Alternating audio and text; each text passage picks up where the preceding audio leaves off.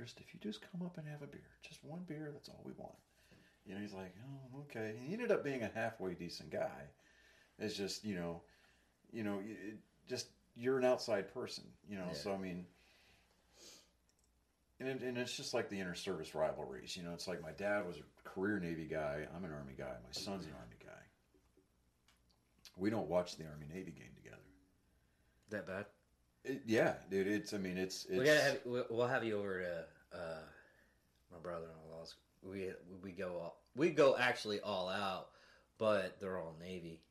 Yeah. See, I co-hosted an event at Buffalo Wild Wings this year for the game. Oh yeah. Because I'm vice commander of the American Legion Post here. Yeah. Okay. And that's the Thomas Fowler American Legion Post number 169 here in Wichita Falls, Texas. There's a shameless plug right there. But we had some Air Force, we had one Marine, a couple of Army guys, and we, our Marine, he had to serve as the de facto Navy guy because his paychecks are still signed by the Department of the Navy. But no, it's not. Yeah, it is. Yeah, it is. It was so funny. It's like Marine Corps. You mean Navy, right? Right. Yeah. Yeah. You're part of the Department of the Navy that gets to play with guns. Yeah. Fuck you. No, yeah. Okay. But like my dad and I, it's on our bucket list is to go to the Army Navy game in person. Yeah. And my dad has always stated this. He goes, "We'll go to the game together, but we're sitting on opposite sides of the fucking field." And I'm like, "Bet that is a deal right there." I researched how much it's like $1,000. It'll be definitely something that. That's just for the tickets. Yeah. I mean, then not to mention hotels. Yeah. But and you have to get all that stuff in advance. Yeah, because I was gonna go. I was gonna go one year. I was gonna take a loan out of my 401k. Yeah, I was like, yeah, let's go this year. I was like, and then I did a little research. It's like, hey guys, Kenny's TV is just as good. Yeah, I mean, but that's one of those. It's a bucket list. It's a bucket list thing, and I definitely want to go because, like, my dad, crusty ass old sailor, I mean, he'll sit over there and just give those midshipmen shit just for being soft. He's like, back when I was in the Navy, bro, Yeah. Like, you don't fucking wash the Chief's coffee cup, It's like, yeah, But me, infantry, we haven't had a filter since 1776. I will get over there and be like, who's fucking infantry? We'll be out there just raising all kinds of hell. Yeah. And I mean, that's definitely something that I want to see. My oldest and I, we got to actually watch Army play in the Armed Forces Bowl a couple of years ago. Oh, okay. When they annihilated the University of Houston, like 70-14. We actually got to, like fourth quarter, we walked around to the Army side. Oh, nice. And where the band was. And we got to take the field. Oh, wow. At the end of the game. And when all zeros on the scoreboard at the end of the game, we ran down. And we ran, and we got to sing first with Army, went over, sang first with Houston, and then we got to run back, and we got to sing second with Army. Oh, wow. Dude, you want to talk about badass. I mean, that was an amazing experience, for like me and my son. Yeah. Two infantry veterans just hanging out with these West Point guys, and this was, it was one of the years that we beat Navy. And we would just, like, some of the seniors, I've got a pair of lineman gloves in my closet. One of the seniors gave me his gloves, his football gloves. It's one of the ones where you go like that, and it's got the school insignia there. And I'm like, dude, I mean, they're a little bit loose on me, but this dude's hands were fucking massive. And I'm like, Jesus Christ, dude, if you're going to be in the infantry, you're going to have to be crouched a lot, but, and it's like, we're sitting there just like, dude, we want to thank you guys for beating Navy this year. And he's like, yeah, why is that? And it's like, dude, my dad is Army Navy guy, 20 years, retired Navy, and I got tired of fucking listening. Yeah, but they had like 10 years. And dude, it was like, no, it was 13 years. Was it 13? It's 13 or 14 years, depending on what gas station you walk out of. But there was a long streak there where Navy would just consistently take, and it wasn't like they were just outplaying us. It was, I mean, sometimes there would be like mistakes, like where we fumbled on the goal line, kind of a thing. Yeah, that's the same thing that's been happening with the Navy. But this year, God, I hate that freaking interception. This year, 15-0. Are you kidding me? Dude, I literally almost broke my freaking wrist because I was so pissed off of that fumble. I mean, but it's like, like I have a TikTok channel, so it's like, and on my TikTok channel, I do a lot of like rucking videos and stuff, talking about enhancing the core and, talking about suicide awareness and things like that. And,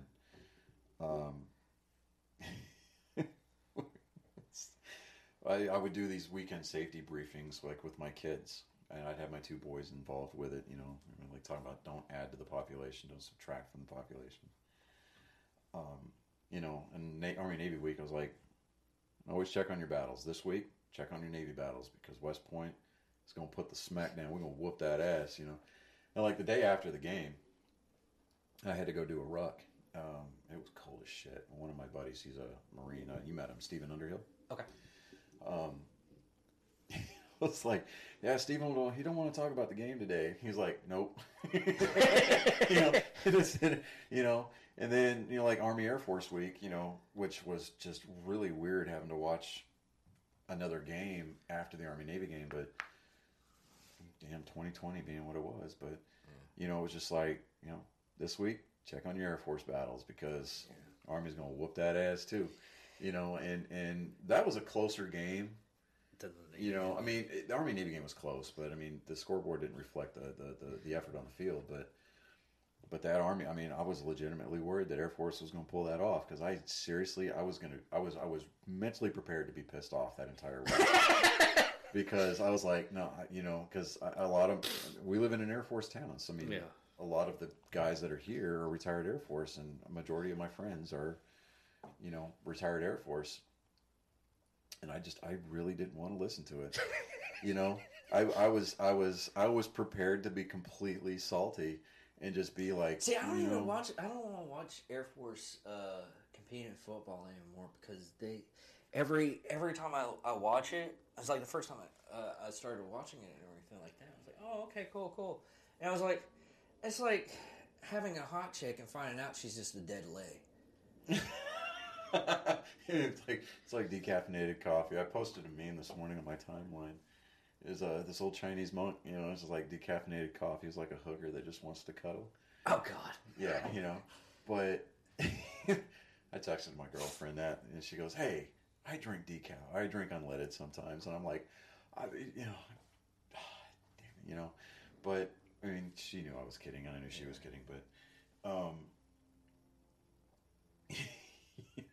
it's like, you get that inter-service rivalry just like you do inter-branch. It's like, okay, or even just any kind of opposition of any kind of combat. Yeah, not combat, but competitive. Yeah, it's like infantry. We've got a term for everybody who's not infantry.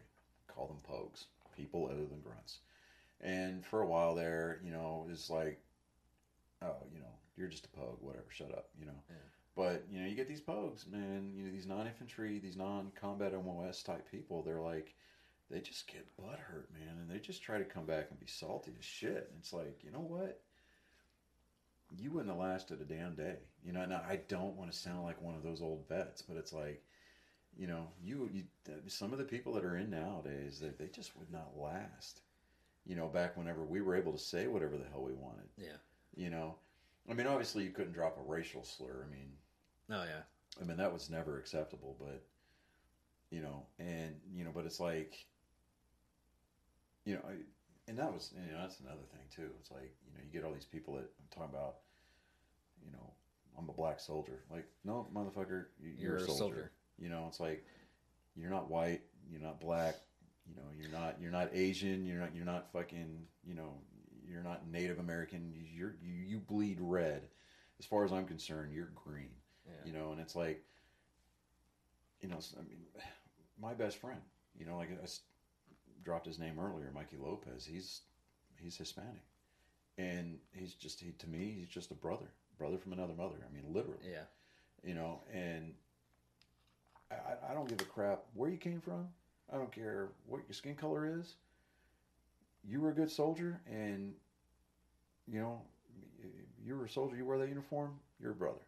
You know, if I surfed with you, chewed dirt with you, we drank together, we got into trouble together, we got smoked together, whatever. You know, you're family, and I will, you know, I will jump in front of a bus to throw you out of the way, just as much as I would anybody else. You know, I mean, and this is going to be the most probably charged statement of the episode, but I'm still waiting for that white privilege check to come in. Fuck yeah. You know, and it's not a race thing. I mean, it's like, you know, to me,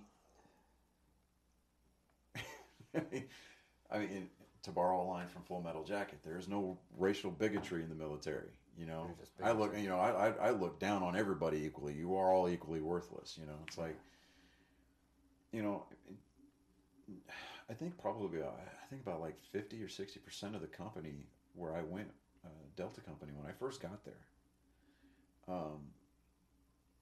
Not to be confused with Delta Force. I never said I was an operator. I'm talking about Delta Company, second 327. Yeah, you're never badass. you know, when I first reported to my unit, I think about 50 or 60% was Hispanic. Yeah. You know, and didn't bother me a damn bit. Well, I had a, I think he was Nigerian, but he was from France. Oh, okay, yeah. So, you know, I mean, but he I mean, to a degree, he was actually an asshole. Yeah, I mean, and to a degree, but yeah, I mean, I experienced a little bit of bigotry towards me. You know, I'm a white kid coming from Texas. Yeah. You know, somebody's like, "Oh, you from Texas? You just think you're better?" I'm like, no. Well, one, I know I'm better than you because I'm from Texas. But yeah, you know, it's all right. I come from the great nation of Texas. Yeah, it's not a nation; it's a state. Okay. Yeah. We were never officially named a state. We allowed the United States government to annex us. Thank you very much. You know, but which is why fun fact, everybody, the state flag is the only flag in the country that can fly at the same level as the United States flag. So thank you. Do your homework. Anyway, so you know, I had to kind of go out of my way a little bit to kind of prove that I wasn't the stereotype, you know, white kid coming from Texas, racist towards Hispanics. It's like, I don't give a shit if you're brown. I don't give a shit if you're black. Speaking of which, that's my oldest kid right there. But I will text him later. Anyways, he, you know, I mean, well, we've been going around about that. Yeah, we have. You're gonna have to do some editing, or this is gonna be a really damn nice long episode. No, I don't. I just get the front and the back. Oh, okay. Something like this. Oh, okay. So the podcast for people with short attention spans. Yeah. I don't do like 13. I did the whole spill. Yeah. All the messed up stuff. I mean, a lot of people just even the bloopers, like when you walked out of here to go answer the door. Yeah. That'll be in there too. Yeah. But God, I'm glad I didn't rip a fart in the middle of all that. But you know. But yeah, I'll keep it in. Yeah, sure, whatever. Yeah. You got to use the restroom. I'll just have to talk to myself for the entire time. It's raw. Yeah, exactly. But I'll spit. You know, it's like you know, as far as like the infantry is concerned, I mean, do I think that it takes a special breed? You damn ass right, absolutely. You know, I think it takes a special breed to be a grunt. You know, do I think anybody can do it? To a degree, yes and no. Don't get me started on the whole women being in the infantry thing. Good Lord, I don't want to blow up your comment section. Yeah. But you know, all I'm going to say to that part is that I'm old-fashioned. Yeah. You know, but as far as, you know, infantry versus other job titles or other specialties in the military, you know, you can't win a war from the air. Yeah. You know, so you need guys on the ground, and that's what grunts are for.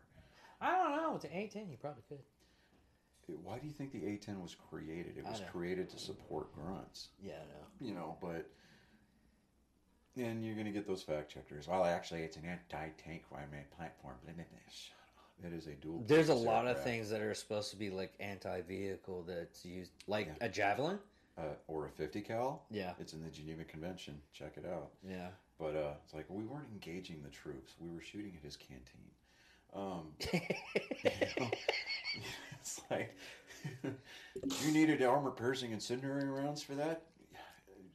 That reactive armor for that canteen cup, I'm telling you, Sarn. Yeah. But, or using a javelin to get up a sniper or a person that's in a sniping position. Yeah, we were taking out his we were taking out his base. Yeah. Shooting his tree stand down. But motherfucker was taking away my deer. Tree stand. Like, Jesus Christ. What is you hear this? You like, fuck. You know, it's like, you're not going to have reaction time. It's like, what the hell? You know, next thing you know, you got St. Peter looking at you going, you know, you fucked up, right? Yeah. You know, right. But, you know, it's, you know, there's, you know, I loved being in the infantry. Loved it. I mean, I would go back yesterday if they asked me to. I really would. You know, best, worst job I ever had in my life. I mean, I know that's was a line from the movie Fury. Yeah. But, I mean, it's true, man. I mean, it's like grunts walk a little bit differently than everybody else. Yeah. You know, you get your Rangers. They got a Ranger strut. You get your grunt struts. I mean, they're basically the same thing. You know, Rangers just walk with their knuckles a little closer to the ground. But, you know, when you start getting up into your special operations guys, like the Green Berets and your operators, most your tier SEALs, ones. They tend to be a little bit more humble about things, and that's just because, you know, their jobs almost kind of demand that. Yeah. Whereas with the Rangers and just basic infantry, you know, or big army infantry rather, I mean, that bravado is almost kind of required, you know, and then I think a lot of that too is kind of a coping mechanism, kind of like our dark humor, and you know, it just helps us kind of cope with the realities of our job. Yeah, because most of the infantry and Rangers, it's like a small amount of tactical going in. Yeah. But you're going into a shitstorm. But with Tier 1, there's like 9 months of training for an extraction. Yeah. You know, I mean, they know that they're going to walk into a shitstorm, but they're going to walk in with 9 or 10 months of training behind it. Yeah. You know, and these you know, I mean, they're very, very surgical. Whereas if you go in big army style. Yeah, one's a hammer, one's a... One's a scalpel, yeah. I mean, you're going to walk in with a 10-pound sledgehammer, and you're just going to swing. Yeah. And,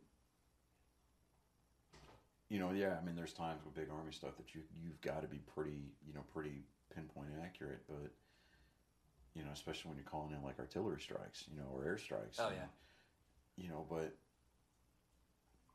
I mean, you're still doing that with rather large munitions, you know. I mean, you're making your presence absolutely known. Versus these Tier 1 guys and, you know, these operators, you know, they go in there and they're just like, you know, something happened because you see bullet holes in the wall, but, you know, and it's like, and the bad guy that you thought was supposed to be there is just not there. You know, he disappeared like a popcorn fart in the wind, you know. Yeah. Well, it's like Rob O'Neill was describing one time the raid on Osama bin Laden.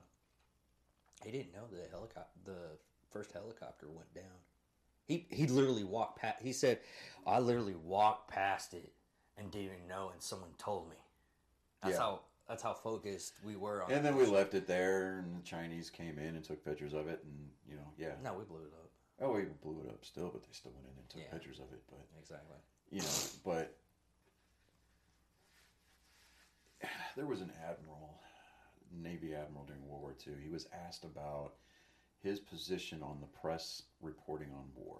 And he said, what about the press? Tell them there was a war after we already won it. And I think a lot of that is true. I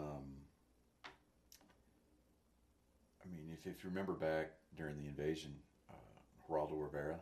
Oh yeah. He got kicked out of the country twice. He was because embedded. he was making a map in a freaking sand. Yeah, dude, he was embedded with the 101st. A buddy of mine, I think it was with his unit. It was with the 502nd, 502nd Infantry, which is 2nd Brigade for the 101st. He was sitting there making a sand table map. Like, here's our position, and they cut his feet. Like, dude, you can't fucking do that. And he got all mouthy about it, so they moved him to a different unit. He tried to pull that shit, I think, with a Marine unit, and they just finally said, like, you're fucking out of here. Yeah. You know? OPSEC is huge. Yeah. You know? Was it, freaking, man, I use it all the time and I forgot it. I just forgot it. ComSec, OPSEC. Yeah. Yeah, exactly. You know? You know, or they used to say on these morale posters during World War II is loose lips sink ships. Yeah. You know? It's like my mom would run into that all the time. She would be the ombudsman for the spouses back home. And she would, you know, be like a liaison between the skipper of the ship and the wives, you know. If the wife, when a spouse had or family member had a problem back home, they'd contact my mom and she would get a message to the ship. You know, she didn't have like a direct line, you know, so to speak, but that she had channels that she could go through. Yeah, then it even comes down to like people asking me, "Well, how many people have you fed today?" I was like, "I don't know. I can't give that information out." Yeah, and it's not that we're trying to be all hard asses, like you know, men in black, and you're stirred to this. I had an ego. Yeah, you know. Well, I mean, not even so much that. It's just that, you know, like, I mean, we're cool and all, but I am not going to get my ass chewed out for no fucking reason just because you're nosy. Yeah, I had one instant where I had a third country national asking for a disposable camera, and I told my command, I was like, "Hey, this guy's asking for a disposable camera. We need to get rid of him." And they were like, "Well, just don't get it for him." I'm like, "Did you not hear what I just said?" Yeah, you know. It's not me trying to be a hard ass. It's me trying to make sure that. And this is when we had those horse soldiers come back from Afghanistan. Afghanistan. Yeah. And they wanted to take pictures with all the soldiers and everything. I was like, they're asking for this. And this is while because God, those men, good Lord in heaven, where they wore out. Because they were okay. They were sitting in front of the showers to get a shower and everything. Yeah. They were just sitting out, you know, taking care of their nails and everything like that. And I was like, "Hold on, you guys look rough. Let me go get you some, at least some like packed lunches or something like that. I'll get you some fruit or something." I was just like carrying like water and sodas and everything like that. And oh my. I've never seen anybody that, and I worked on a ranch. I've never seen anybody that rough. Yeah, dude, that is like, it's physically exhausting. And they did it for like, what was it, only 2 weeks? I think 2 or 3 weeks, something like that. I mean, because they had a specific deadline that they had to hit. Yeah. You know, but. And if they didn't hit it, it would have been all out. Yeah, I mean, it would have been bad, but, you know. I've met Rob Lowe before, not Rob Lowe, but Rob Regal before he was famous too. Oh, yeah? Yeah, wow. He was the captain. Oh, man. Yeah. You know, you get, you know, it's funny, like, you start seeing some, I mean, because, like, even to a degree, like, a lot of Rangers units, they don't like their pictures being taken. And I remember seeing, there's a page on Instagram, what is it, Zulu Foxtrot? Yeah, it's like Zulu Foxtrot. You'd see these pictures that have like all these faces redacted in it. Oh yeah. You know, they're like, you never really understand your importance to the mission until you see the official photo released. And then it's like this, everybody's faces are blacked out except for this one motherfucker's just sitting there all cheesing it out. He's like, you know, and it's like, you are not mission essential. You know, it's like, hey guys. It's like, I'm here. And like, yeah, but where you're going out the door first. You know, it's like, were you the interpreter? Or? I mean, even even the interpreters get their faces redacted sometimes. Oh, really? Yeah, I mean, because a lot of times they're going to be nationals, locals. You know? Yeah. They're going to be indigenous, you know, and it's like they got to keep their identity safe because if that picture gets out and the wrong people see it, they're going, well, I know who he is and I know where he lives. You know, it's part of that whole hearts and minds thing, I guess. But you know, I miss being in the infantry. You know, you get those guys that are like, you know, once a Marine, always a Marine. Well, like, okay, well, once you're a grunt, you're kind of always a grunt. Yeah. You know, I mean, because you've got that mentality. You know, it's kind of, I don't want to say beat into you. It's kind of bred into you. Yeah. You know, again, it's not that we think that we're better than everybody else. I mean, to a degree, we kind of know we are, but you know, at the same time, we still kind of have to carry a degree of modesty about us because you know, you get those guys with those big heads. And it's always the guys that talk the most shit that you see freeze up the most. Bro veteran? Bro vets, yeah. Oh, God, yeah. John Burke talks about those guys all the time. He's like, you get those guys that are just bro vets. And, I mean... Hell, for the longest time, I didn't even ask for a freaking discount that I can get. Now that I need the money and everything, I gotta ask for a discount. Yeah, you know, it's like... I've never asked for discounts when someone's like, and hey, thank you for my sorry. I'm not proud of this. My disability rating with the VA is high enough to where I qualified to get the DV plate on my car. And so I've got the handicap placard, right? Yeah. And I'll use it at sporting events. You know, I'm like, I don't want to fucking walk half a mile. Why are you taking John with it? Is it because he's an infantryman and you like that letter? No, because he has a handicap sticker. Yeah, it's you know, like I took my girlfriend to a hockey game a few weeks back, about a month or so ago, and then took my boys to a hockey game, and I was just like, yeah, totally using this parking spot. Parked right up fucking front, man. It's like literally just maybe about 150 feet to the damn door. You know, I'm just like, yeah, you know. I mean, if I'm at like Walmart or something like that, I'll park in the regular parking and I'll just walk my happy ass in. But you know, or like, you know, I mean, if the parking lot is slammed, and every parking, like Black Friday. Oh God, you know, yeah. If I'm feeling dumb enough to want to go out on Black Friday, fine. What kind of armor do you use though? I go full plate. Oh, you got to go to the level shield 3 trauma, man. You got to go. I go full plate with shield and sword. You got to go level 3, right? Yeah. You know, you got to go full Hua, right? You know, yeah. I mean, you full send, but. Oh yeah, that was another thing. How do you like the wrestling with the Vikings and the Spartans after the movies came out and the TV show? How do you like that kind of stuff? What I had a problem with, I mean, it was a novelty at first, but then you start seeing these people take that shit real seriously. Like they you know, like to get around the beard, you know, the having a beard rule. Yeah. Like one guy, he listed his religion as Norse. Oh my God. And it was his religious right. Like it was a part of his religion to grow a fucking beard. And I think they let him for a little bit. Well, actually, they have that with the like the sheiks. Sheiks. Yeah, the sheiks. Yeah, and the yeah, that's due there. The sheiks. Yeah, I mean, the turban is part of their uniform. Yeah. I don't necessarily have a problem with that. I mean, I don't. I mean, it's being respectful of their culture, but at the same time, just the whole being dressed right dress.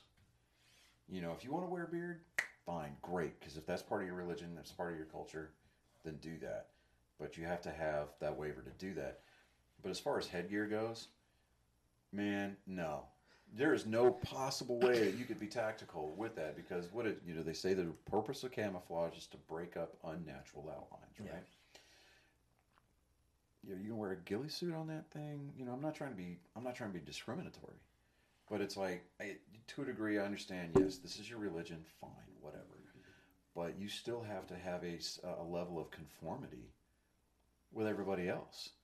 You know, If you're marching in formation and you're standing out head above shoulders above everybody else because you've got that turban on, or if you've got that beard, and nobody else is wearing it, guess what? Whether or not you choose to admit it or whether or not you want it, you're standing out. You are going to be the focus of attention.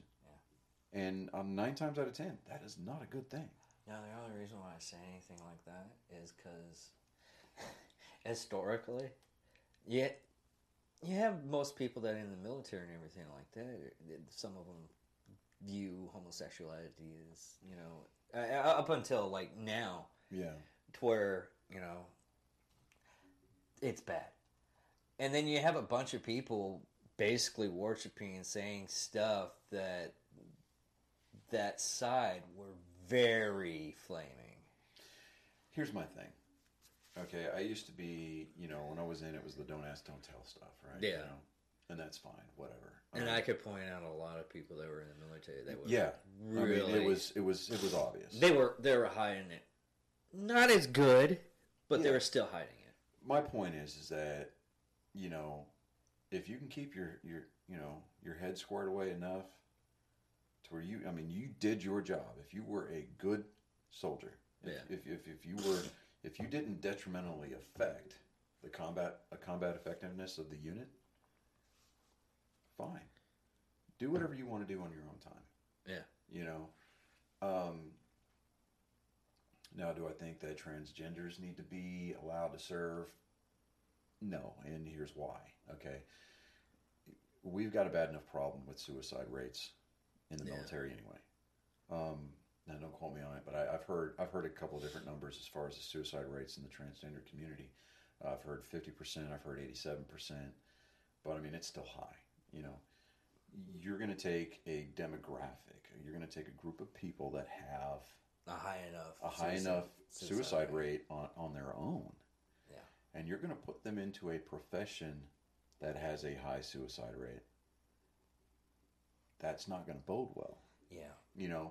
And because if you need to take medication to level out your hormones because you're transitioning one direction or the other, and you're put into a position where you may run out, and it's going to cause you to go off center, and you either put a barrel in your mouth or you hang yourself, do whatever, and you take away from the combat effectiveness of your unit, because now they got to police up your body and they got to send you home. Yeah. They got to call in a dust off to take care of you. No. I mean, I don't want to get too far into the weeds on that because I kind of view myself as being pretty conservative. I'm not a Republican. I'm not a Democrat. I'm a Reagan conservative. Yeah. I believe, like Reagan stated in his farewell address to the White House, from the White House, is that America should be a shining city on the hill. It trust but verify, peace through strength. Those are certain. Those are very sound principles that we just frankly we don't have enough of anymore. Yeah. And that's culturally why a lot of the reasons why we got into the mess that we're in. The family units are being broken up. Yeah. There are certain demographics, certain groups that are being given way too much power. Kids are defiant these days because they've got way too much power. You give a kid the opportunity to call CPS on his parents because he didn't want to clean his room. Well, I'm sorry. When I was growing up, and I'm pretty sure when you were growing up, I'll beat the shit out. If I talk back to either one of my parents, there was an 1.5 inch, 2 inch wide leather belt that had my name all over it. Yeah. Well, it got to the point. I was like, I think it was like 4 or 5 months ago. My dad told me, it's like, the day that you squared up on me that one day, I had to do every dirty trick in the book, but it was at the point that he realized he needs to change his teaching because I'm not going to answer that stuff. Yeah, your parenting style needs to evolve. Your leadership styles need to evolve, but I think that discipline has really gotten it's gotten to the ability for parents to discipline their children have been taken away.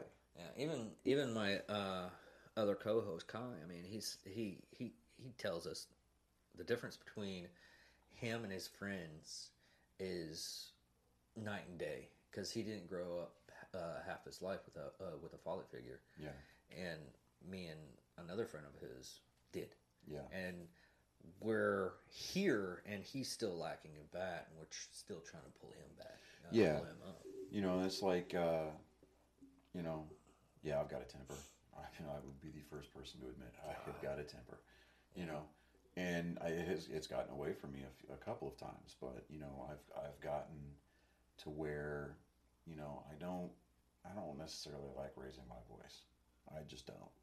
I'm not one of those guys that's driven by the sound of his own voice. Yeah. It's even though it's majestic. A lot of power is derived from the beard, man. But it's like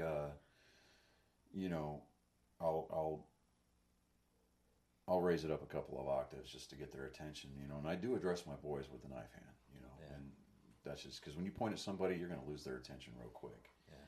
You do this, and it's like, it's not like you're trying to instill a fear of God into somebody. It's just, hey, look, I'm directly speaking to you, and you need to look at me, And it was funny because I had to raise my voice when I was working, because I'm working at Domino's right now, and I had to raise my voice one time, and everybody just stopped. Yeah.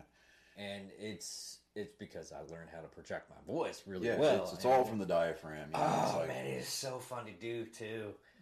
At times it's fun to do sometimes as a joke. Yeah. But they get it when they really mess up on me and everything like that.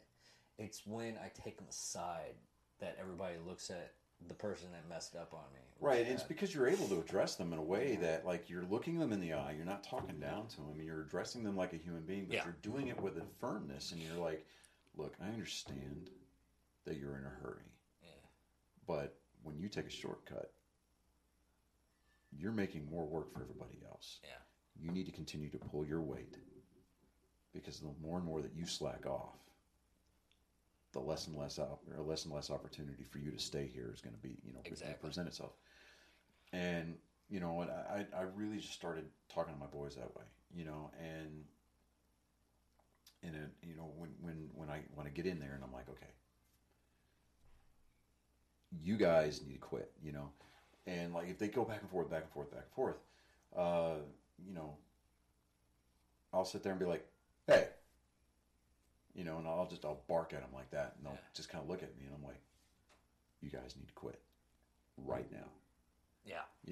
And it's about that delivery. It's about that presence that you project. I mean, and there's a lot of things too. One of the things that really is kind of starting to fade into history that we really need to bring back into style is something called command presence. Oh yeah. And I mean, you could put Joe Blow Snuffy, who's wet behind the ears, and he's having to blow his nose 5 times a day because he was, he did too many lines in college, into a leadership position. And if the dude comes across as a wet noodle, he is not going to get a damn thing done. Whereas if you get somebody who, they may not have all of their ducks in a row, they may not have all their shit together, but if they have that command presence, that when they speak, they can speak at you, and not, that you could speak at somebody and they feel like he's speaking directly to me, but even though you're addressing a crowd, Well, it's like, and it's all about that inflection, like with your preparatory and your preparatory command, your commands of execution. You're like, oh, now, and it's like you get that loud, and it's like everybody's like, oh, hey, something's about to happen. You don't have to necessarily yell at somebody. Or you could just give a look. Yeah, you and they know that look to the point where it was like having a person that's trying to be a leader, and the actual guy that actually is the leader is like right behind him and everything, and everybody's like, okay, we're listening to this guy. Okay, we'll do what he says. Yeah, And exactly. I mean, it's just that command presence. You don't see that a lot anymore. No. You do have those diamonds in the rough, that are out there, and unfortunately, it's an uphill battle for them because, especially with a lot of the combat experience that we've got in the military now, and I'm not talking about battle streamers on division flags or anything like that. I'm talking about individual soldiers that have got time in theater, time in country, that have it's not even that experience. Okay, like we ran into that problem with Vietnam. Yeah. Where you get these guys. The average length of tour was 1 year, and and it would, and the units would stay there, but they would rotate personnel out on a yearly basis. You get 12 months in country, then you go home, then you go back, then you go home. Yeah, and Army's the only one that actually does that anymore. I think the Marine Corps did it too. Well, no. I mean, nowadays. Well, nowadays, yeah, but the units come back. Yeah. The units don't stay there. Okay, so if the 101st or the 82nd, they get deployed to RC West or RC East, they stay in that area of responsibility for 12 to 15 months, however long their deployment was scheduled for. And when they transition for redeployment back to the States, the unit that replaces them comes in. It would be like 10th Mountain Division or 3rd Infantry Division. They would come in and say, okay, well, we're assuming responsibility here. They would have a transfer of responsibility. Okay. And then the unit that was there would leave. But you wouldn't transfer personnel in and out of those units the way that they were used to during like Vietnam. Okay, well, 2nd Platoon would be here, but then Staff Sergeant would have 12 months in country. He's going to rotate out back to the world, and then you'd get somebody new that would come in. You'd lose that experience. You'd lose that combat experience, and you'd lose that leadership. And that's why nobody ever wanted to make friends with the FNGs, because nobody was there to kind of take control and kind of take them under their wing. And, a majority, I don't want to say majority, that's not fair, a high percentage of the casualties, the KIAs, and the wounded from Vietnam were from guys that had just arrived. Yeah. Because they didn't know any better. They didn't have anybody there that would tell them, hey, look, it kind of became like a taboo to talk to the new guy. You had to be there for like X amount of days or X amount of weeks before you realized, before people were like, hey, it's okay to talk to this guy. And it's because the leadership wasn't taking control of these guys, going and saying, hey, look, you need to go over here and you need to listen to this guy because he's been here for a while. He knows what he's doing. Do what he does. Go where he goes. Pay attention. Take notes. Yeah, and it really just it even took about 30 years, even for a lot of combat proficient. God, man, I'm just stumbling on my words right now. But learning stuff like that. Yeah. Because it took like Jocko Willis to write a freaking doctrine for the SEAL team on how to do tactics, because most of them were just going, oh, what did you learn on this one? Okay, we'll just do this, and they never had a big thick book to tell them. Okay, yeah, the SOPs we've learned all over the place. Yeah, but you standardize the training where the standard was consistent across the board. But you really can't. Well, to a degree, yes. You can have that consistency in the training, but when you get your units, the units specialize in different things. Yeah. I mean, if you come up to a Constantine wire obstacle, no two companies are going to clear it the same way, but the effectiveness is still there. Yeah. But you've got the basic premise. What they'll do is they'll see how another unit does it, and they'll adapt it and change certain things that fits their dynamic. But it still gets done. But there's still a commonality there. Yeah. There's still a common denominator. Certain things you will find that it's just you'll see it repeated across the board. Yeah. Whether it's how to dismount the vehicle or approach the obstacle, or how they clear the obstacle, or what do they do after the fact. Whether it's the initial contact or the art or the reconsolidation and organization skills on the backside. There's still a commonality along the way. But it's being able to establish that doctrine. Um, I mean, there's a saying in the army is like you can take away or you can add to, but don't take away from. So it's like, all right, if you're going to change the way that you do something, you need to go out of your way to prove it. And exactly. it needs to be repeatable. Well, and it needs to be able to break that down into a trainable session. Whether you go, it doesn't matter what kind of method of instruction you use, whether it's the step by step or if you go block by block. You still need to have that where it needs to be repeatable. Exactly. Well, it's almost to the point where of telling somebody is like, hey, in this cell, this guy's going, he's having some stuff. It's just communication of the point where what's going on between inmates that day and letting them know it's like, hey, this person has this going on, this person has this.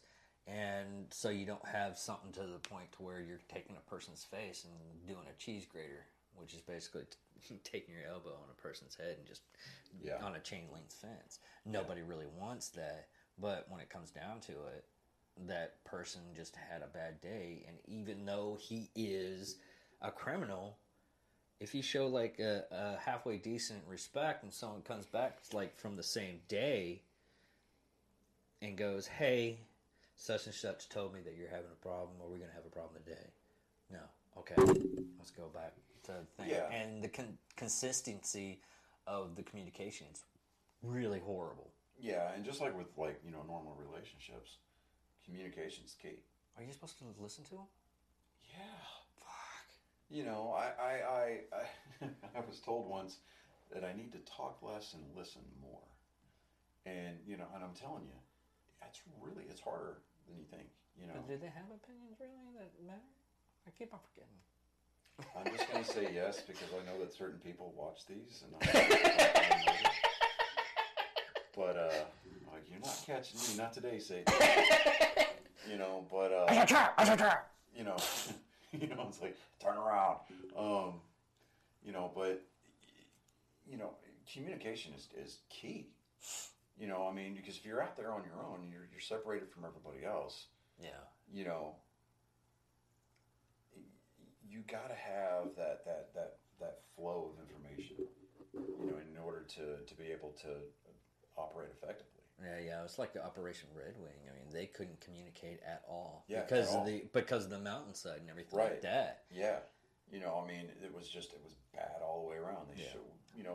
They could have still gone in there, but they needed the infrastructure to back that up. Well, it wasn't there. It wasn't there because of I can't even say technology, but that area that they were going in, it was a dead zone. Yeah, it was black hole. They could have done aerial reconnaissance with drones, do whatever, before they put boots on the ground. They could have done that a whole lot better. And to be honest with you, should the operation have still gone down? Yeah, but they needed to do their homework a whole hell of a lot more. Well, they even went in knowing that they were going to have that good communications, and they still went in. Yeah, we could play hindsight 2020. Yeah, with that whole thing. Yeah, we could dissect it till we're blue in the face. But when it comes down to it, communication is 100%. Yeah. Foundationally essential, and that's going to be establishing standards. That's going to be establishing guidelines. Just writing those SOPs. Yeah. You need that communication, and you can have good communication within a smaller unit, and that's fine. That's great. That's imperative, but it's just as essential when you start getting into the upper echelons. Yeah. When you start talking about brigade and divisional and even departmental communication, interdepartmental communication, if it sucks, you're gonna have shit just going. It's just gonna break down. It's like you talk about, like FBI versus the NSA, versus Homeland Security. you know. Wait a minute, isn't NSA part of the Homeland Security, or do they separate that? I think they're separate. Because I think the NSA.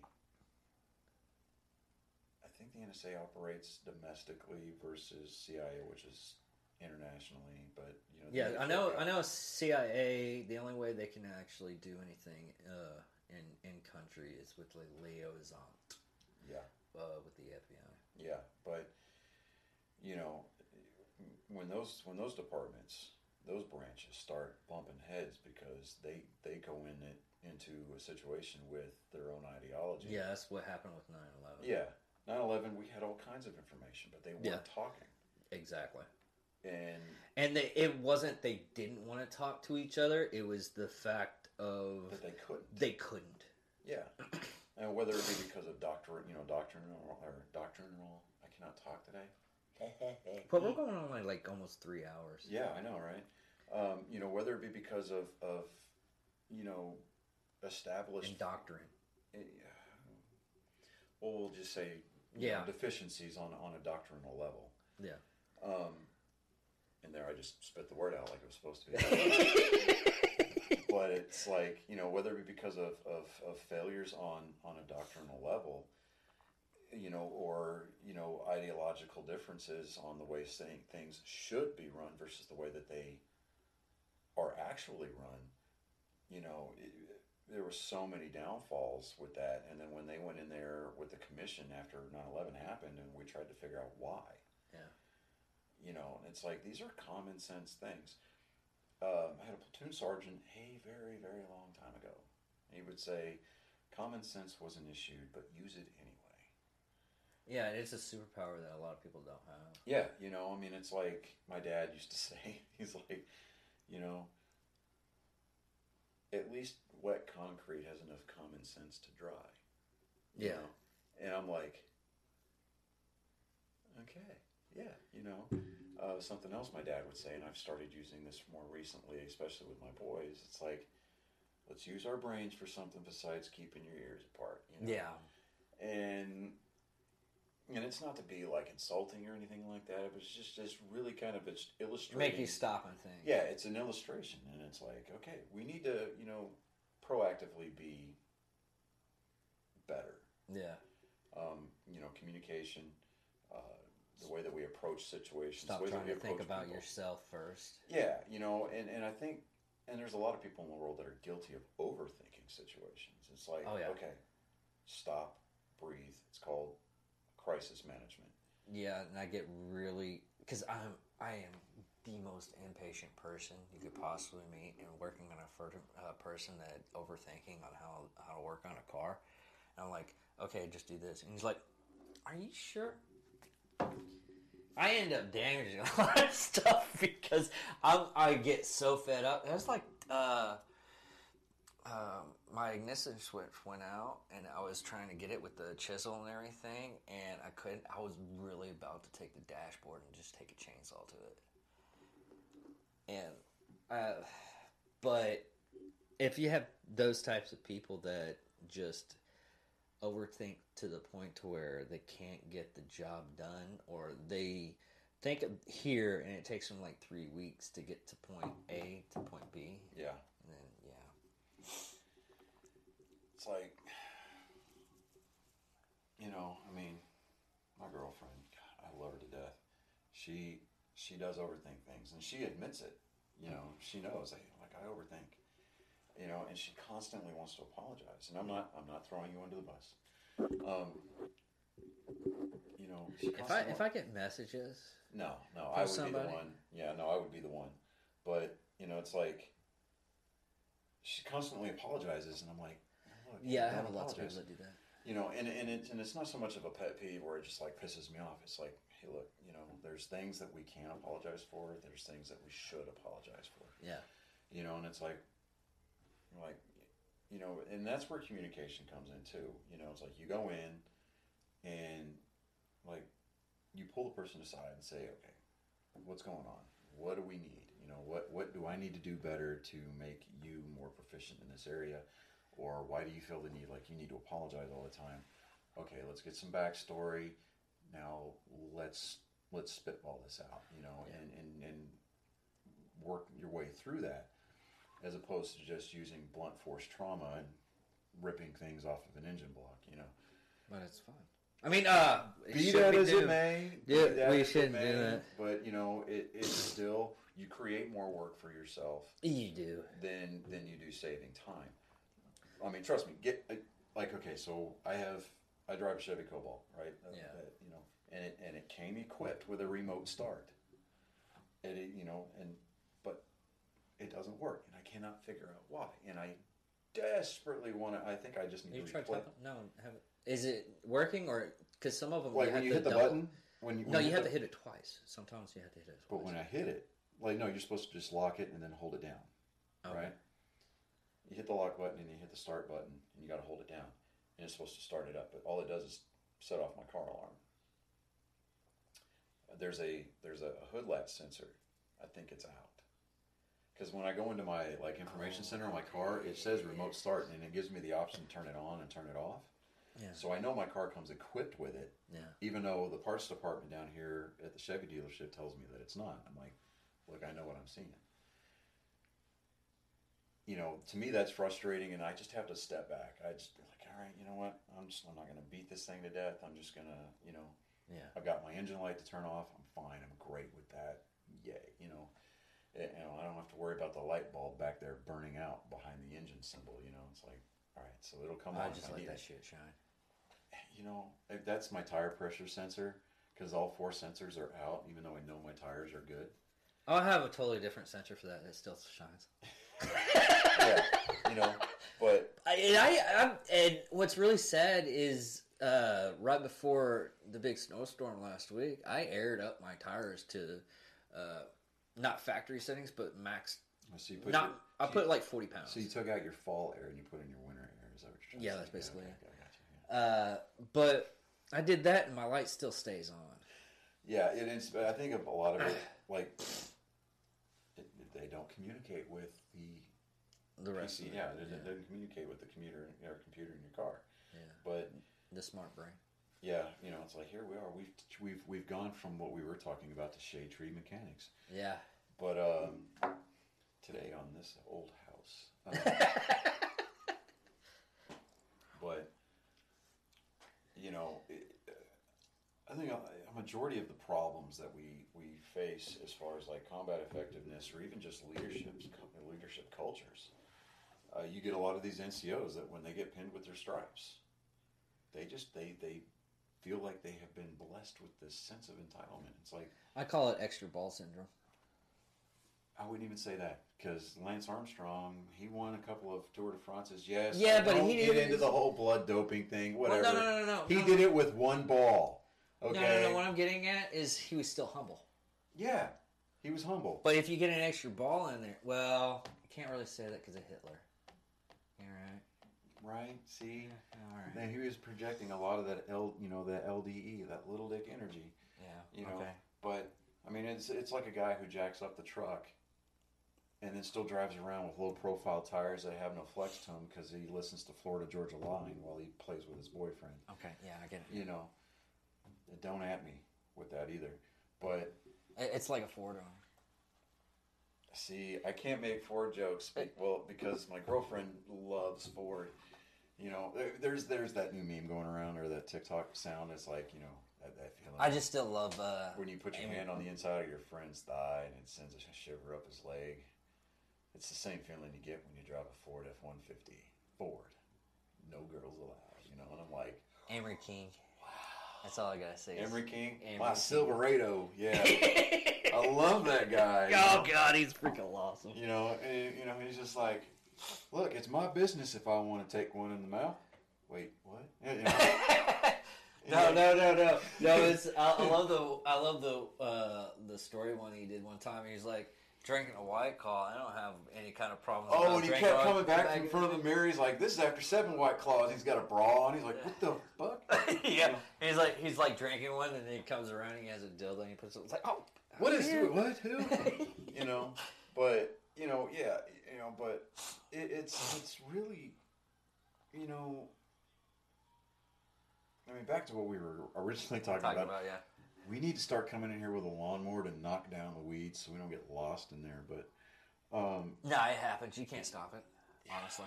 Yeah, it's and it actually in the long run it makes it a little bit more entertaining. Yeah, it's like Mr. Toad's Wild Ride. It's like I don't know where the fuck we're going. Just hang on. I mean, when you have like a professional podcaster like Joe Rogan, and that's really all that happens throughout his podcast is they go from it's like going up on a frog going up on another pod. Yeah. And it just hops out everywhere, and then eventually it'll come back. Yeah. But I mean, we sat in here originally to talk about the infantry. Oh, we're going to talk about you. But anyways, and then... No. But, as far as like the infantry is concerned versus other MOSs in the Army... Well, any kind of... Non-combat, all the support MOSs are absolutely mission essential. They're just as mission essential as the infantry is, but the infantry is even more so. I know I just completely contradicted myself, but you need the infantry because they're the ones that are going in and kicking down doors. They're the ones that are physically chewing the dirt. Yeah. Those are the guys that are actually out there crawling the last 100 yards. Yeah, and even a lot of tier 1s will tell you is it's the infantry that actually keeps everything going. Yeah, because you can be surgical with your tier 1 guys. Yeah. But you need that blunt force. You need that large presence that the infantry provides. And you'll find a lot of times too, you get those infantry units that support tier 1 operations. Like with Mogadishu, you had the Rangers going in providing support for the Delta guys to go in and do their extractions. Yeah. And when everything went to fucking hell in a handbasket, guess what? Everybody became a grunt. Yeah. Everybody was on the ground doing grunt shit, Yeah. Because everybody wants to be a grunt till it's time to do grunt shit, Yeah. It's like nobody wants to put a rucksack on their back. Nobody wants to carry a shit ton of fucking ammo everywhere. Hell, I don't want to carry. Nobody wants to hear the 3 most dreaded words in the English language, which is prepare to move. Yeah. Nobody wants to have to tell their people prepare to move because that means you're having to come out from behind cover. Yeah. But it's something that has to be done, and you can't just take anybody off the street or anybody in any other MOS and plug them into that job, into that role, and tell them, hey, this is something that you've got to do, and expect them to do that as well as the people who have that mindset and that have been wired to do that exactly. job. But so do infantrymen carry around a sense of arrogance? Yeah. Is it earned in a lot of situations? Yeah. We have to carry ourselves a certain way so that way we can not necessarily justify the way that we do our jobs, but so that way we can find ourselves, make ourselves capable of doing the job mentally. Physically, not a problem at all. That's what PT's for. That's what going to the gym after work is for. You get these guys that come out, they go in and they weigh like $105 soaking wet. Like, no shit. When I graduated high school, I had a metabolism of like a nuclear reactor, so I could eat like a side of beef and, I wouldn't gain a pound. When I graduated high school and went to basic, I was barely pushing 100 pounds. Oh, wow. I was toothpick, but when I left basic and airborne, I was at 150. And when I got off active duty, I was at 175 at like 4 or 5% body fat. We just did PT all the damn time, and it was the type of things that we were doing. I didn't gain or lose any amount of weight. Yeah, well, then I turned 40, and then I just got fat. Yeah, but I had to take away sugar out of my diet only because I was like 186. Right. And as soon as I got rid of sugar, bam, 168. Yeah, I had gotten, a couple of years ago, I was up to like a 38-inch waist, and then I had dropped down to, I think it was like I got back down to like a 29-inch waist. Oh, really? And then I just started eating again, and just, bam, I'm up to a 36-inch waist now, but, and I'm like, it's just way too hard for me to, like, lose the inches. But, it's not that it can't be done, but, but anyway, back to what we were trying to say here is that, being in the infantry. Yeah, we're gonna have we're gonna wrap it up real quick. Being in the infantry versus other MOSs, I would pick being in the infantry any other day or every day. Like if they came to me and said, you can stay in, but you got to reclass. Fuck that. Let me get out. Yeah. Just because I don't want to have to, I don't want to lose that. I don't want to have to put on my dress uniform and look over at my right shoulder and not see that cord there. I don't want to look down and not see those cross rifles on my lapel. Because I'm airborne, air assault, and expert infantry badge. I've got those qualification badges on my uniform. I earned those. And I mean, it doesn't matter what unit you go to, you're authorized to wear that because that's a personal award. Yeah. But the branch insignia stuff, like the cord and the cross rifles, you got to take those off if you reclass and you go somewhere else. Like I had friends that reclassed out of the infantry. Oh wow! And one of them went to be like a Patriot missile site guy or Patriot missile guy. His commander made him take his EIV off, and he was like, "No." Just cited the regulation. It's not an infantry thing. That's a personal award. Yeah. It's like we had a guy that reclassed from aviation over to the infantry. He had his crew chief wings, right? He wore those with his infantry stuff. And when he got an EIB, he wore his EIB over his crew chief wings. That was great, fine, awesome. Because you earn that. You have it's wearer's preference. It's just like it's wearer's preference to decide which goes first, the airborne or the air assault wings. Depending on who you talk to, they'll say air assault's more viable and more important than airborne. But for me, yeah, I loved being in the 101st. I loved being air assault qualified. I loved the concept of air assault. I really do. I think that, doctrinally, that it's the most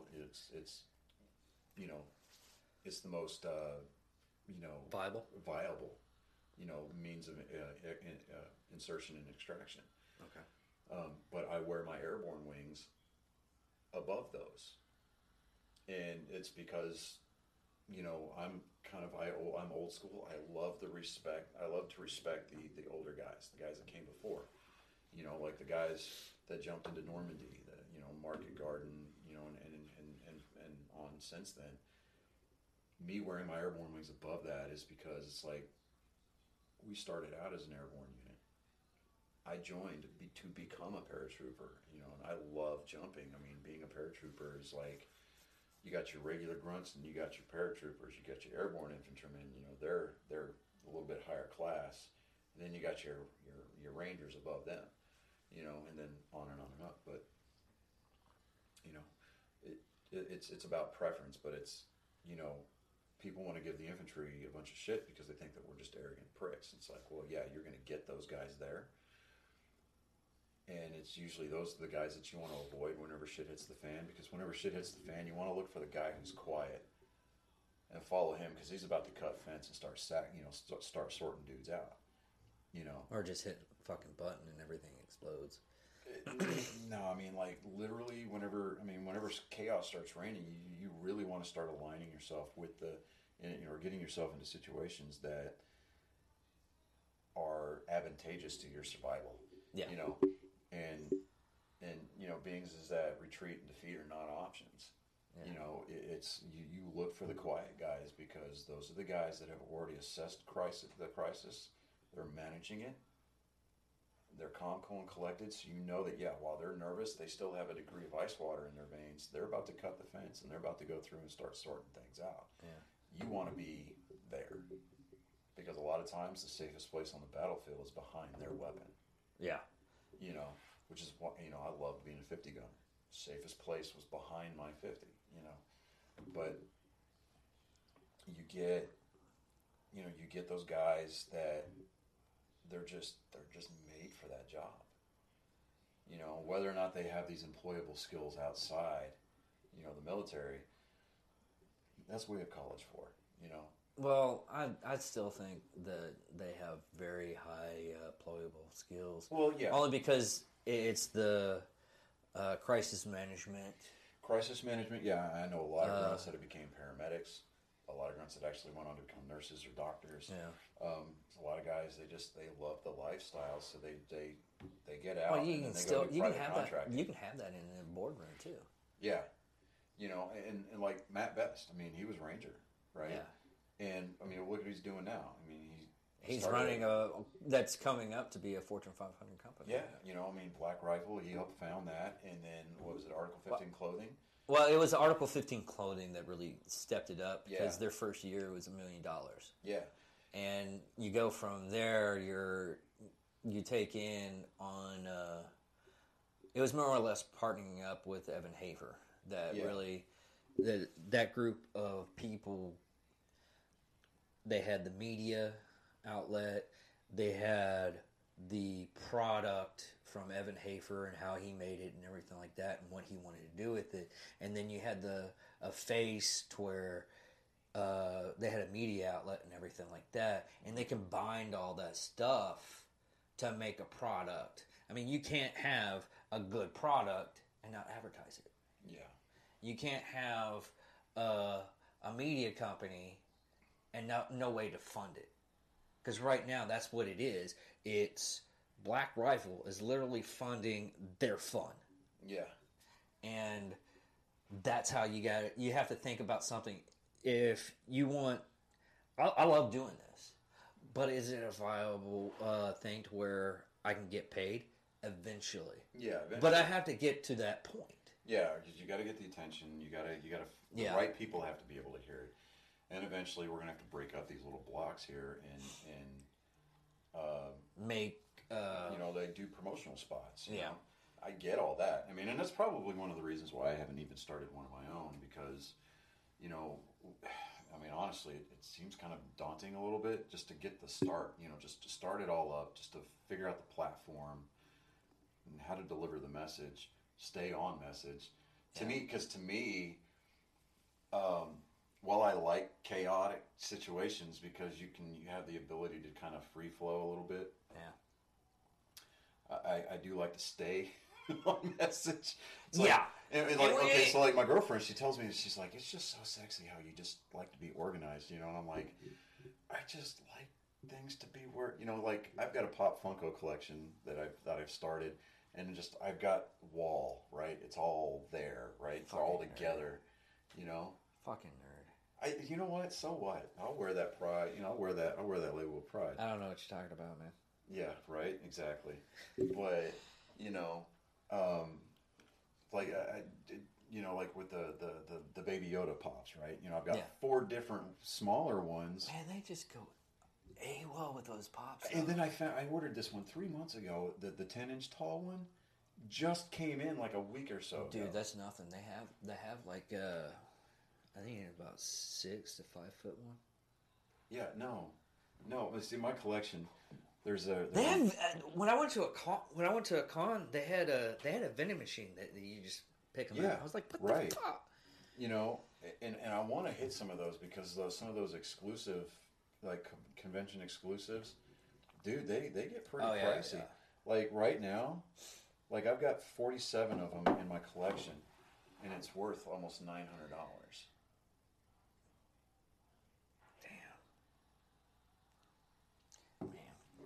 And like that most expensive one that I've got is Baby Yoda holding Mando's pendant. Oh. And then like it just watching the value fluctuate a little bit. It kind of reminds me like back in the day when I used to collect comic books and baseball cards. Me, it was Magic the Gathering. Well, I still collect comics, but Magic the Gathering, I mean, if you look at it right now, a lot of the cards, I was like, at one point in time, I had a Crypto Command. When I bought it, it cost me $50. And you go back and it hit Legacy to where everybody was using it. It went up to like $600 to $700. Yeah.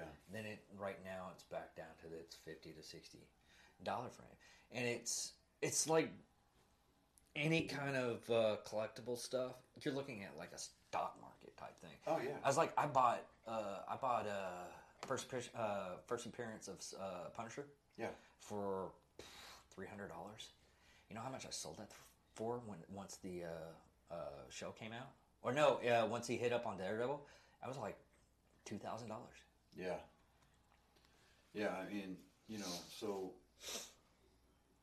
like I like to collect military memorabilia. A lot of stuff, specifically like World War II, European theater, 101st specifically. Dude, there's a guy that I saw a show on YouTube. The guy collect World War One memorabilia. See, that stuff's so hard to find. Yeah. But like, there used to be a store, a surplus store outside of Fort Campbell called the Eagles of War. Uh-huh. And he had, like, when you walk in, dude, it was like walking into a museum because he had all this cool shit just hanging from the wall behind glass. Yeah.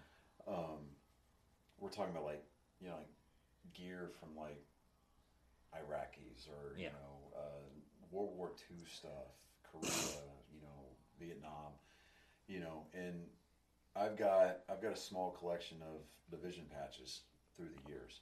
Okay. And he recently decided he was going to go out of business and do like online only type stuff where he was going to close down his brick and mortar store. Well, he had all this memorabilia, all this historical stuff, like General Petraeus autographed like a Desert BDU top. Oh wow! And had it framed. That sold for like $3,000. He put everything up for this online auction, and I found this brass eagle that would sit on a desk, and it was from World War II. It sat on a general's desk during the war. Oh wow!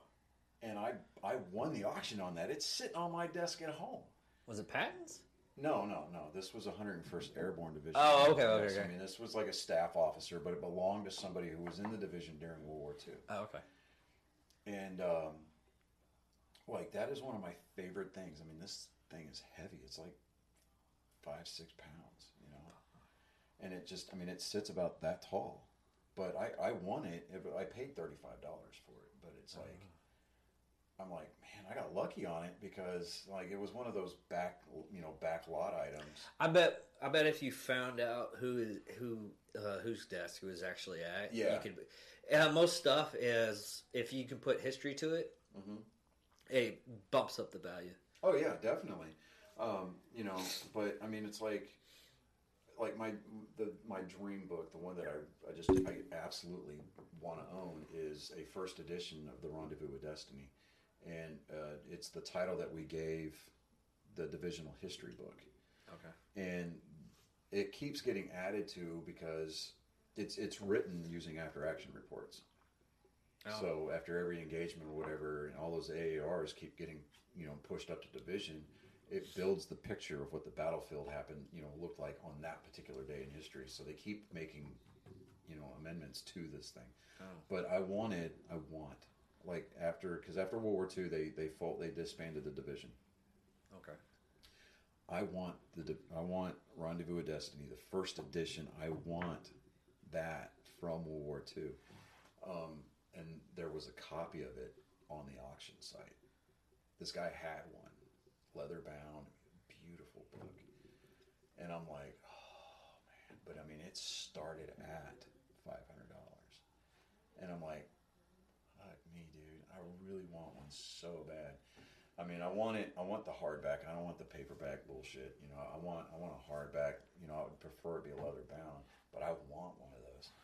And I mean, I would read it once, and I would put it away. I'd vacuum seal it in some kind of like hermetically sealed box. Yeah. Just to make sure that it was taken care of. But just to me, to be able to have that history is just mind blowing. Because, one of the things, too, that being in the infantry has kind of, like, enabled me to do is just really kind of really immerse myself in history. And, like, when my son graduated basic training, it was after the National Infantry Museum had opened up at Fort Benning, Georgia. The parade field where you stand, where you march up to, and they do the whole graduation ceremony there. What they did is when they built that parade field, they scraped all the topsoil off of it, and they replaced it with topsoil that was a mixture of soil from every battlefield that the U.S. Army has ever fought on. Oh wow! And when they had said that, I was like, oh, wow, that's cool. Kind of gave you shivers, like chills up your back. But after the ceremony was over, after graduation was over, we toured the museum and everything like that. And which, if you've ever had a chance to go to Columbus, Georgia, to visit the National Infantry Museum, do it. It's a free museum, hands down, amazing experience. But I walked out onto that parade field by myself, and just the sense of reverence that just kind of washed over me, dude. I had to go down to a knee and just kind of take it all in. I'm like, every battlefield that we've ever fought on, there's soil from that field right here where I'm standing. Yeah. And you want to talk about making you feel small, but yet, like, boosting you up. Yeah, I mean, it's humbling, but it's inspiring. It's just awestruck, at all at the same time. Because, like, you're just a blip on the timeline. Yeah. But you're a part of that. I mean, you're a part of that brotherhood of infantry. And to me, that's where I get a lot of the pride that the infantryman draws comes from, is the fact that not everybody can do our job.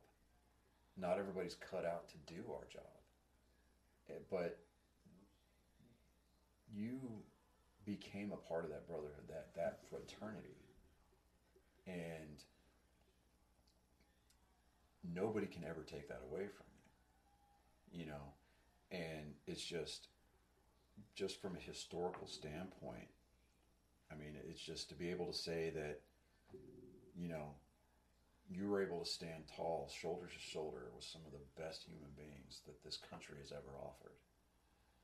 It's humbling, and it's just an amazing feeling for me, at least. I mean, that's where a lot of my pride and a lot of the bravado that I carry, because of the infantry, comes from. Is because just from the historical standpoint, it's just very, very. It's a very humbling experience to know that, you served in the same branch of the Army that people like Audie Murphy and Dick Winters. It just. Sonny York. Yeah, Alvin York. Yeah.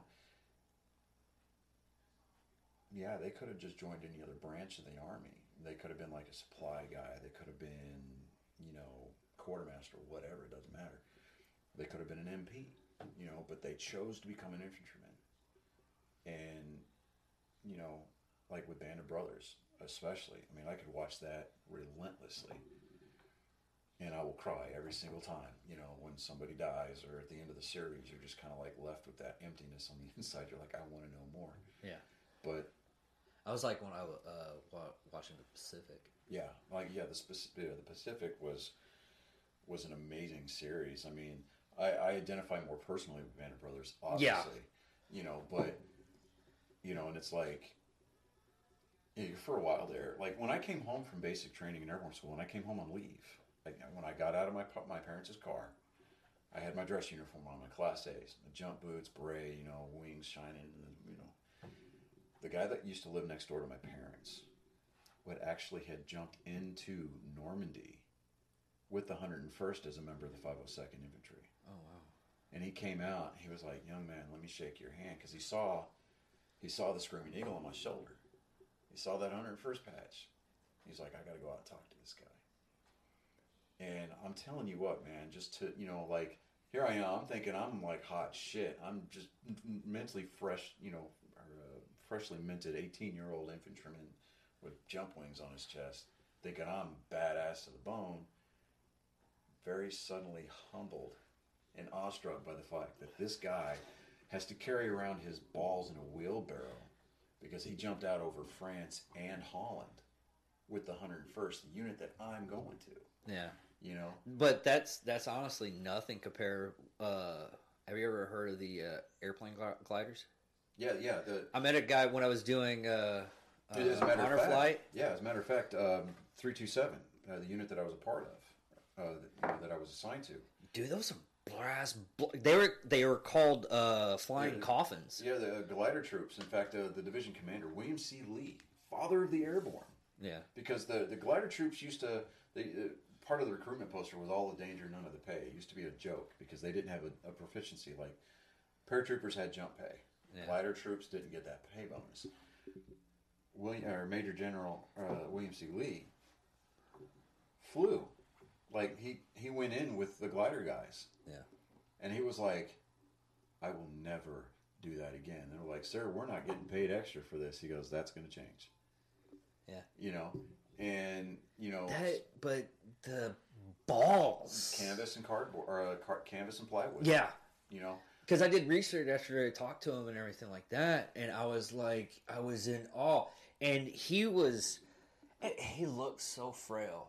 And I was like, this man has more balls than me. There's no chance in hell I can even come up with like how much that guy wearing that veteran cap on his head and he's hunched over? At one point, he was more awesome than you will ever be in your entire life. Oh, and just in like 5 seconds. Yeah. And I'm like, because there's a lot of battles that are research on. You can go in and just look at yourself and you're just like, there's no way. Yeah, I mean, I can never be that badass. You try to put yourself into situations, like you try to imagine what it would be like to invade France, or to drop in, or be in a special unit with the resistance, and you still have to wear your uniform. Yeah, and these guys are just, I mean, they're a cut above. Yeah, like you got your infantrymen, and then you got these guys. Yeah, and. So it's like, again, we're not taking away from the support MOSs. I've got a friend that I was friends with in high school. I mean, he was a truck driver in the Army. Yeah. I'm not taking away from that. I mean, hell. Who's going to drive me to the field? Yeah. I mean, who's going to drop me off there? And who's going to make sure the beans and bullets working? Yeah. Who's making sure that the beans and bullets are getting to where they need to go? And who's going to feed me when I get back? Yeah. So I'm just like, we give those guys shit because, like, they're not grunts, but at the same time, we need them. And, so, this whole, we need to get rid of the term pogue, or we need to give these other, the combat action badge, basically, is nothing more than just a glorified bayonet for an EIB or a CIB. Yeah. I don't think, it's part of that whole everybody needs to be included culture, and it's like, okay, fine, whatever, have that. It's like whenever they gave everybody in the Army black berets. The Rangers were pissed off about it because they took the black beret away from the Rangers and gave them tan berets. Yeah. And it's like, I'm of the old school mentality is that you want a beret? Earn it. Yeah. I mean, don't get me wrong. I mean, there's some people. Well, it's like the tabs and non-tabs too. Yeah, there's a difference between tab wearers and tab bearers. Yeah. You get these guys that are cocky, arrogant, think that they're hot shit. They walk around and they have their tabbed out, and it's like, you just wear the tab and you act. You don't personify what it really means to wear that tab. Yeah. Then you get the guys that bear those tabs, and it's like they're different. Yeah. But in a very good, calm, cool, collected, lethal manner. Yeah. And those are the guys that you really want to avoid. Yeah, because I had a guy that was hanging out with, and we were doing paintball together and everything. He was like, I was in a Ranger battalion, blah blah blah. And I was like, oh, okay. And then I met a friend of mine that actually had a tab and everything, Ranger, and he came with us to go play paintball together. And he's like, he was in a Ranger? Oh, okay. I'll need to go talk to him. And for like 5 minutes, he talked to him. He came back and I was like, yeah, he was in the Rangers, but he didn't have a fucking tab. And I'm like, what's that? And it took me a while to understand what was going on. Yeah, because you get guys that get assigned to Ranger battalions, and they're like, oh fuck yeah, I'm a Ranger, and they could do the whole 4 years. Yeah, or whatever time they're in service. Yeah, I mean it's like I mean it's like. But they're more support, isn't it? No, I mean you can get your because really you don't go to Ranger school until at least you're E4 or E4 promotable status. Okay.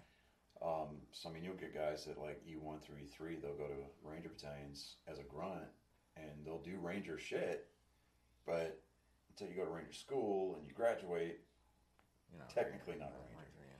Yeah. I mean I know that the wrong person, somebody eventually is going to hear this and they're going to be like, well fuck that guy, But yeah, okay, you know what?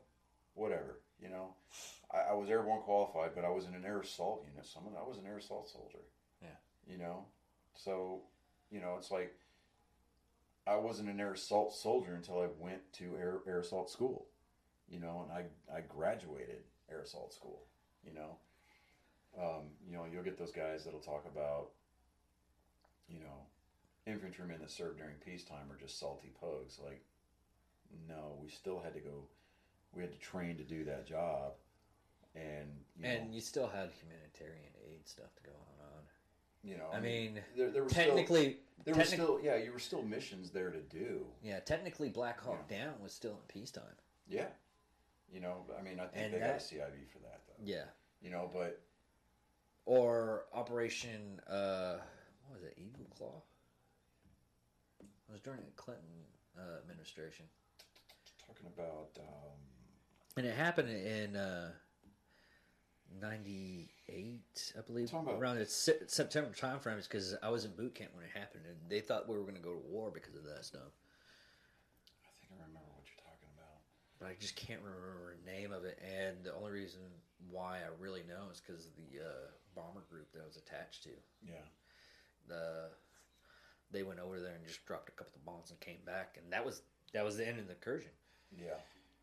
But I mean, as far as being infantry, I wouldn't give it up for anything in the world, at all. I mean, it doesn't make me any better of a person than the next guy, but it just means that I'm able to look at the world through a different prism. Yeah. And just the same thing with any other infantryman, whether they be Marine or Army. Yeah. We look at the world a different way. We didn't sign up for the infantry because we're different. We signed up for the infantry because everybody else is. Yeah. And what you do with your career, regardless as to what MOS you pick or have assigned to you. I mean, your career is going to be what you make of it, and what effect you have on the Army is from a long-lasting standpoint. Again, that is on you. Yeah. If you run into a situation as a lower enlisted soldier where you've got toxic leaders, you keep your head down, you push through that, and you value yourself, and you teach yourself, how to be a better leader. Yeah. And if you want to affect change, if you want something done right, do it yourself. And eventually, people start to sit up and they'll start to take notice, and you'll get into situations where people will come to you for advice, come to you for guidance, and then it is your responsibility, wholly your responsibility, to be that change, to be that effective leadership. Because you can be a leader, like we discussed earlier. You can be a leader, and you can be a piece of shit. But if you lead, and you lead from the front, and you don't do anything that you wouldn't be willing to ask your men to do, and you abide by those 3 M's of men, mission, myself, you're going to leave a lasting impression with that guy that just came in off the block. And you may be the reason why he wants to stay in, because he wants to be a leader like you. Versus you get these guys that come in and they got these shitbag NCOs that, look down on you because your run times aren't where they think they need them, where you need them to be. We lose a lot of the effectiveness of our fighting force just because we're having to wage a battle of attrition amongst our ranks. Yeah. It's like you want somebody to stay there. You want somebody to excel. You want somebody to help make the Army more lethal, more effective as a deterrent and a fighting force. Give the people below, that you're placed in charge of, that you're responsible for, give them the resources necessary to get that job done. Otherwise you're going to turn out nothing but, hundreds of thousands of bro vets and these entitled dickheads that walk out, they think, oh, where's my military discount? Like, I don't give a fuck. Yeah, it took me it took me just recently just to ask for that. If it's like a big ticket item, yeah, I'll be like, hey, do you guys offer military discount? No. Auto parts. With the auto parts, yeah, but you know how when you like with Lowe's and auto stores, you give them that phone number and they've already asked that question. They usually put that in. Yeah. But You know, I mean, auto parts, yeah, fine. Lowe's, yeah, absolutely. I love saving that 10%, but you know, for the most part, I really don't care. Yeah. You know, like they used to offer those free meals on Veterans Days. You know, like when we had our Golden Corral before they closed it. Yeah. I mean, like, are you a veteran? Yeah. Okay. You know, go and eat for free. Sure, fine. That's not why I signed up. It's not what I, did it for. I view that totally different though. Going up to Golden Corral, the only reason why I really love doing it is because it gets so compact. You have to sit with somebody else. Yeah. And I love their stories. Yeah. I did it once, and I was like, all right, we'll get a free food. And then I did it, and started hanging out with other people, other branches, and everything. And the stories are just great. Yeah, see, that's why I'm really wanting you to come back out to the American Legion. Is because we've got because when we were here earlier last couple weeks ago with Marissa, talking about how veterans are a national resource, and we need to get that history. Yeah. Because Winston Churchill said, "Those who do not learn from history are doomed to repeat it." Yeah. And it's like you're missing such a huge portion of American history by not engaging with these veterans. Whether they served in peacetime or where they served on the front lines or they served in a combat area, it doesn't matter. They've got a unique perspective on things that occurred during the course of our country's history. Yeah. And because whether or not they were the ones that pulled the trigger on Bin Laden, or they were the guy that found Saddam Hussein in the spider hole, it doesn't fucking matter. You're looking at history through a very unique perspective. Yeah, especially the ones that actually was there. Yeah, like I can't, like if you try to find books on World War II, like especially like the European theater, or even let's just specify the Battle of the Bulge. Yeah. Or Bastogne. Okay. No two books are written the same. Everybody who writes those books, they interview different people who were there, and I'm a firm believer that if you're going to learn through saturation. Yeah. The more and more you immerse yourself. A lot of people don't even remember the situations that the person that was like right next to him that actually. It was like, no, this is what happened, and you get the whole, hey, I missed the helicopter crash from Rabonil. Yeah, and it's like, because everybody's got their own field of fire, So, but eyes on what happened. Yeah, so I mean, we get those different perspectives, and we get those overlapping perspectives, and you're able to generate an eyewitness account of what actually happened, because you get some history professor in Harvard, Yale, or whatever other universities here back stateside who weren't even alive when the damn battle happened. They're trying to write the definitive history of XYZ. Yeah. And a lot of people they're almost gone. Yeah, and we're losing, I think, what is it, like a couple of thousand World War II veterans a day? Yeah. I think the last World War I veteran just died like last year. Or we might have one or two left. No, actually, no, we don't, because they're all gone. Yeah, they're all gone. They're all gone. And so, and it's like with this Mars Perseverance rover thing that we just landed on Mars, we had those really cool camera angles now for the first time. Yeah, the 360.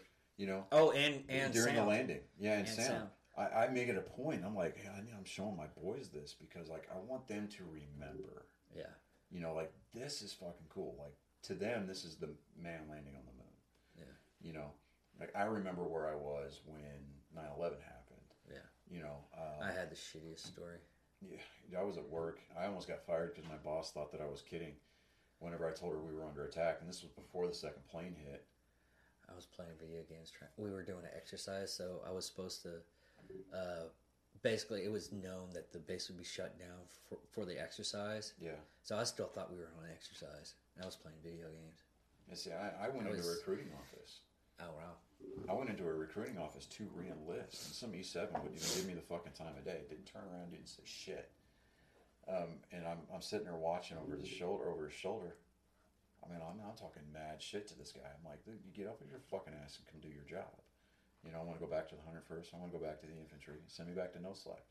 You know, it would have been just easy. Just hey, boom, boom, boom, boom. Because at that point, a lot of people have that story. They wanted to go back in, what but the after fuck is a waiver? You know, yeah, but this guy wouldn't turn around.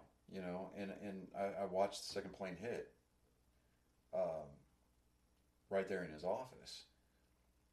And he just refused to acknowledge me. So I'm like, all right, fuck it, whatever, man. So I went back to work, and you know, and probably about a week later, you got a phone call. No, I didn't actually. Oh, really?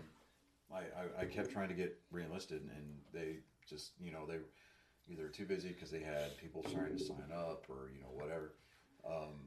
Eventually, waivers became an issue, and I'm like, all right, fine, whatever. So I just kind of chalked it up as, you know, maybe God was trying to tell me that this wasn't supposed to be my fight, and which is fine, because you know the way that my life kind of worked out is, you know, here I am 2 divorces later, and I've got amazing kids, and you know, if I'd have gotten back in, stayed in, you know, I wouldn't have my 2 youngest boys. I wouldn't have my 11-year-old and my 9-year-old. Yeah. And I mean, you know, hindsight being 2020, whatever, you know, whatever you want to call it, you know, my life would be irrevocably different and considerably more lacking if I didn't have my 2 kids. Yeah. You know, my 2 youngest boys.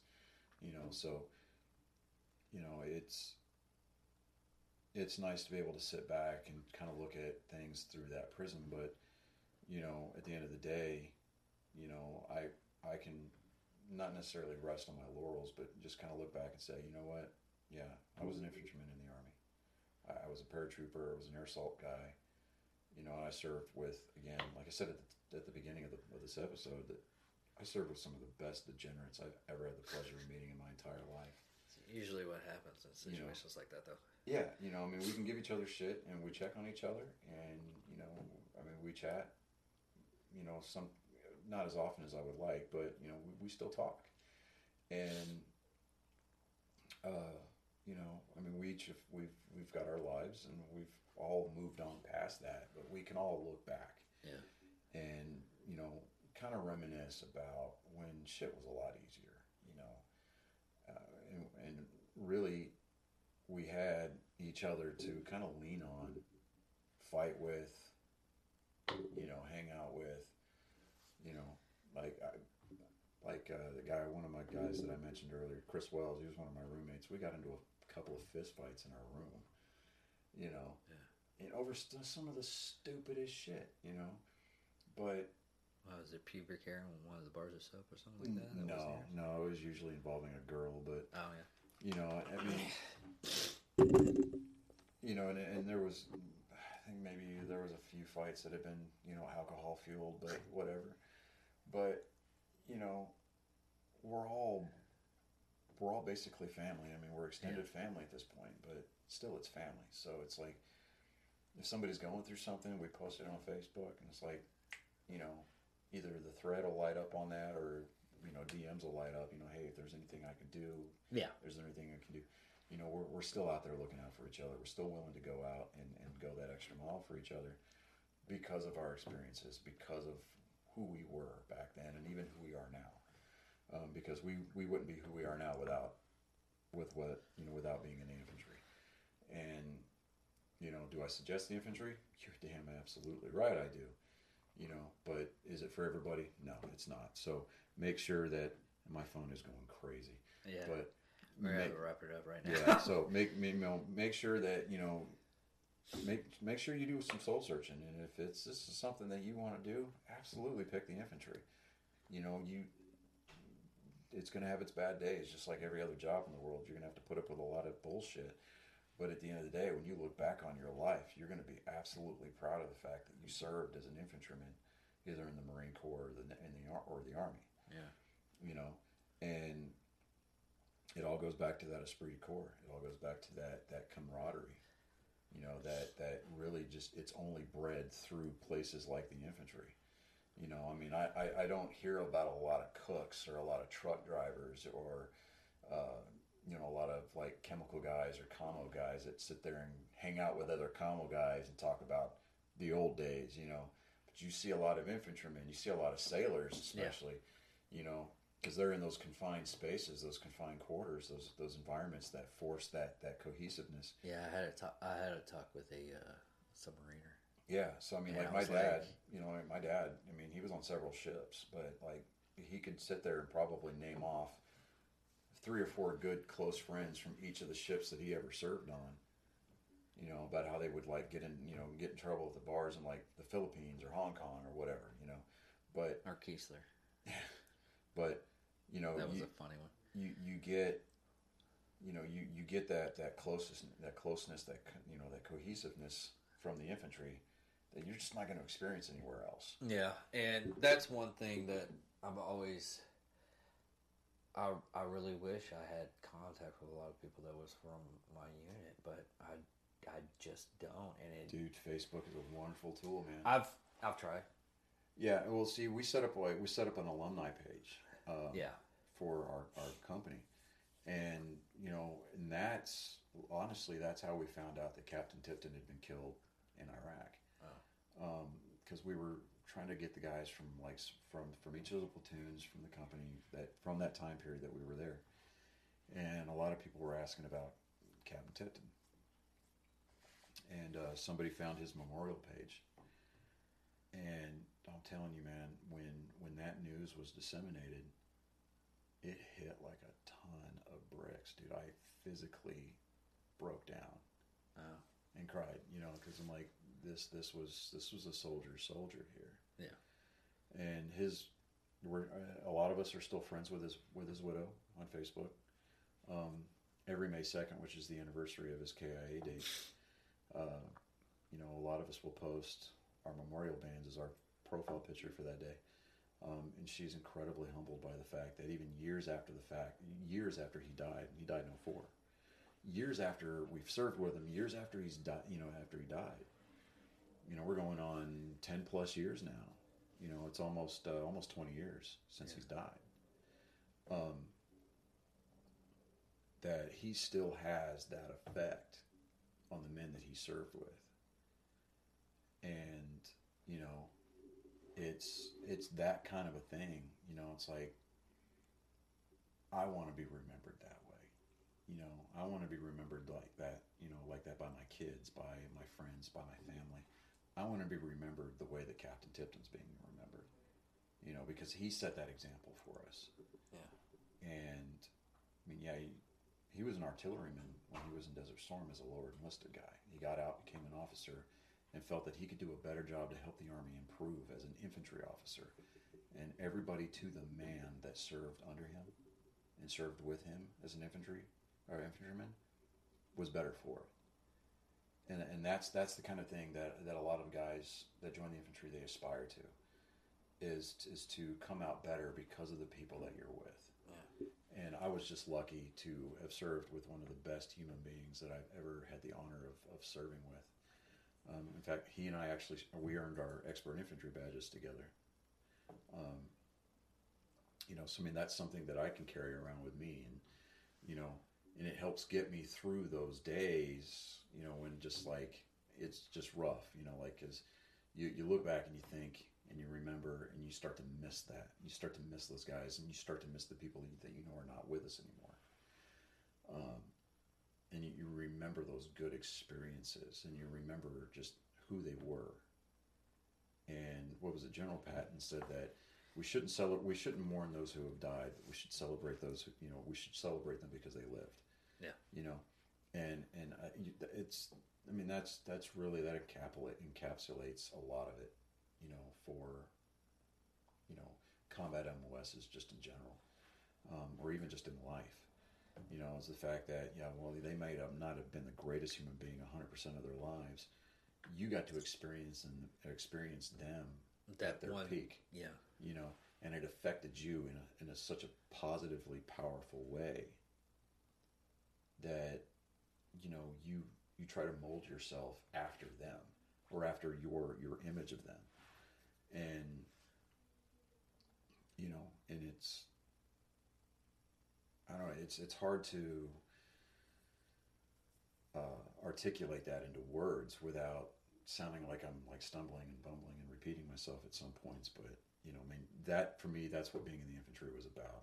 Was the esprit de corps, was the brotherhood, the camaraderie, and just being able to look at the people that you served with and served under, and finding the, you know, yeah, you got to experience the darkest that human nature has to offer, but you also got to see the best. Yeah. And that's what you're looking for, is in looking to aspire to, because you want to be able to pass that on, because you don't want that legacy to die.